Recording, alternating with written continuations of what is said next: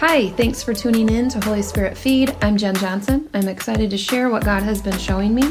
I'm praying that your spiritual ears and eyes will be open to hear and see what Holy Spirit has for you.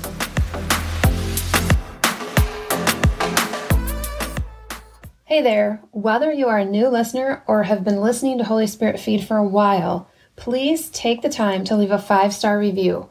And also take the time to share this with others. If you've received any encouragement from Holy Spirit Feed at all, share the wealth. Freely you have received, freely give. Okay, let's get into our content for today. I was at a service recently, and during worship, I had an encounter with the Lord. Just to preface this story, as believers, it's important to be expectant that the Lord will speak to you during worship, when you're at a seminar or listening to a message, or when you're at home doing the dishes. You know, the kingdom of God is at hand. When you are a believer, you have full access to an encounter with God at any moment.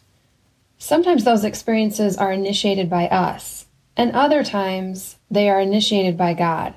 Our part is to be pressing in with high expectation and anticipation to meet with Emmanuel, God with us. We tend to think of Emmanuel at Christmas time, but he is with us all the time. And there are specific times where that presence manifests and enters into the natural in a very tangible way. Even in preparing for this podcast, he was showing up left and right in tangible, physical ways, bringing joy and power, infusing me with a specific anointing to bring you this word. If we are paying attention, we won't miss what God is doing, and we will experience him. Psalm 42:7, deep calls to deep in the roar of your waterfalls. All your waves and breakers have swept over me. I love that scripture. You know, sometimes we just read really quickly through a verse. We just need to slow down. Just think about that. Deep calls to deep in the roar of your waterfalls. All your waves and breakers have swept over me. If you take a moment, you can actually feel his waves and his breakers sweep over you. He is calling you. All right, so here's the encounter that I had. We were worshiping, and I hear the Lord say, "Hurry, hurry, come to me. There's not much time left." He then began to speak to me and unwrap his message. You know that first part, he said, "Hurry, hurry." It reminded me of something my niece says to my great nephew. He's little and he's cute. And she says to him sometimes, "Come, come." Just this endearing way to call him close. That's what the Lord was saying to me personally in that moment. Come, come. Hurry, hurry. Come to me. You know, on first thoughts, when someone hears that type of a message, a natural inclination might be to think he's speaking of his coming. And you know, Jesus is coming back. Amen? Some of us wish it were sooner than later. And some of us are like, I need more time. We won't know when he comes because the Bible's very clear that we won't know the time or the day. Matthew 24:36 and 37. It says, "But about that day or hour no one knows, not even the angels in heaven nor the Son, but only the Father. As it was in the days of Noah, so it will be at the coming of the Son of Man." In Acts 1, verses 6 and 7, this is Jesus. He's telling the disciples that in a few days they would be baptized with the Holy Spirit. Woohoo! All right. Okay, so 6 and 7 says, "Then they gathered around him and asked him, 'Lord, are you at this time going to restore the kingdom of Israel?' He said to them, 'It is not for you to know the times or dates the Father has set by his own authority.'" You know, time is relative, and God's not in time. So we need to keep that in mind as well. Acts 2:17 says, "In the last days, God says, I will pour out my spirit on all people. Your sons and daughters will prophesy, young men will see visions, and old men will dream dreams." You know, they were in the last days right there. Okay, so if they were in the last days, so are we. Which shouldn't cause us to get overly focused on end times, but it should cause us to stay about our Father's business, seeking first the kingdom and God and focusing on his will on earth as it is in heaven, bringing the gospel to our own backyard and to the nations because he is coming. I'm going to read Matthew 25, and I'm going to read verses 1 through 13. And I just would ask you to listen with a fresh ear. Put yourself in this story and ask God to breathe fresh on this parable for you. Matthew 25, verse 1, it says, "Then the kingdom of heaven shall be likened to 10 virgins who took their lamps and went out to meet the bridegroom. Now 5 of them were wise, and 5 were foolish. Those who were foolish took their lamps and took no oil with them, but the wise took oil in their vessels with their lamps. But while the bridegroom was delayed, they all slumbered and slept." Anybody know anybody who's asleep right now spiritually? Or maybe you're thinking, yeah, I do, and it's me. Probably not if you're taking the time and making the effort to listen to this. But for real, Christians, we need to wake up and we need to stay that way. All right, continuing on in verse 6. "And at midnight a cry was heard, 'Behold, the bridegroom is coming. Go out to meet him.' Then all those virgins arose and trimmed their lamps, and the foolish said to the wise, 'Give us some of your oil, for our lamps are going out.' But the wise answered, saying, 'No, lest there should not be enough for us and you, but go to those who sell and buy for yourselves.'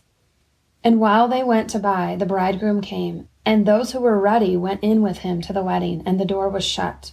Afterward the other virgins came also, saying, 'Lord, Lord, open to us.' But he answered and said, 'Assuredly I say to you, I do not know you. Watch therefore, for you know neither the day nor the hour in which the Son of Man is coming.'"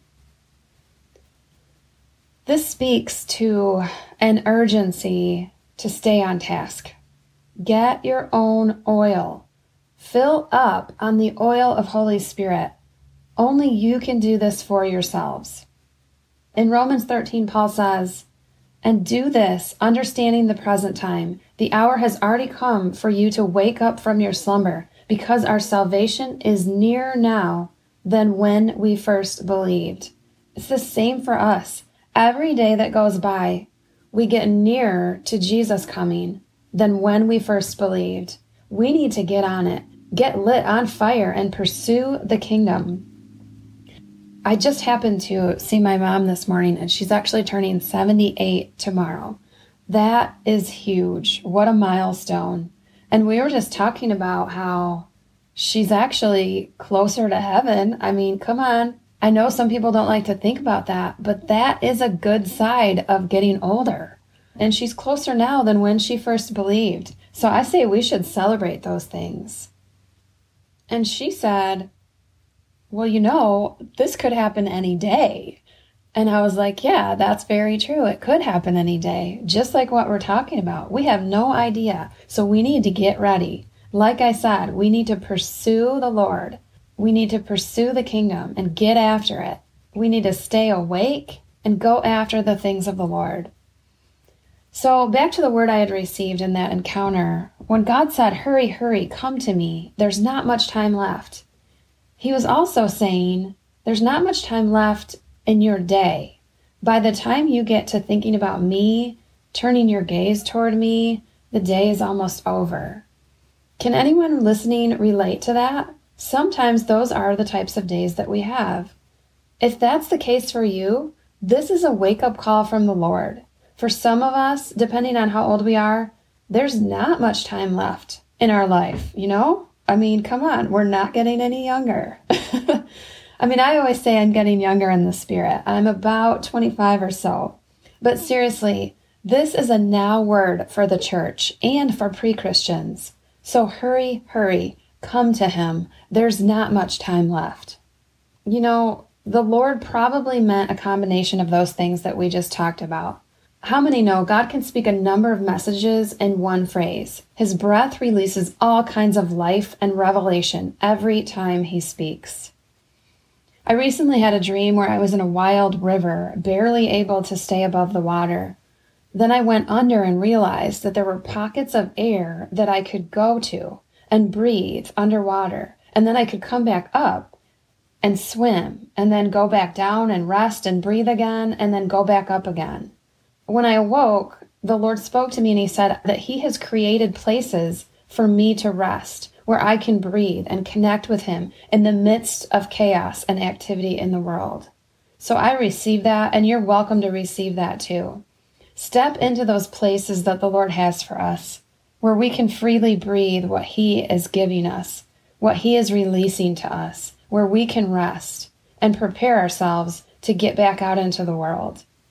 Like I said earlier, deep calls to deep in the roar of your waterfalls. All your waves and breakers have swept over me. He's calling you. Right now, take some time and ask him to take you into his waterfall and reveal himself to you.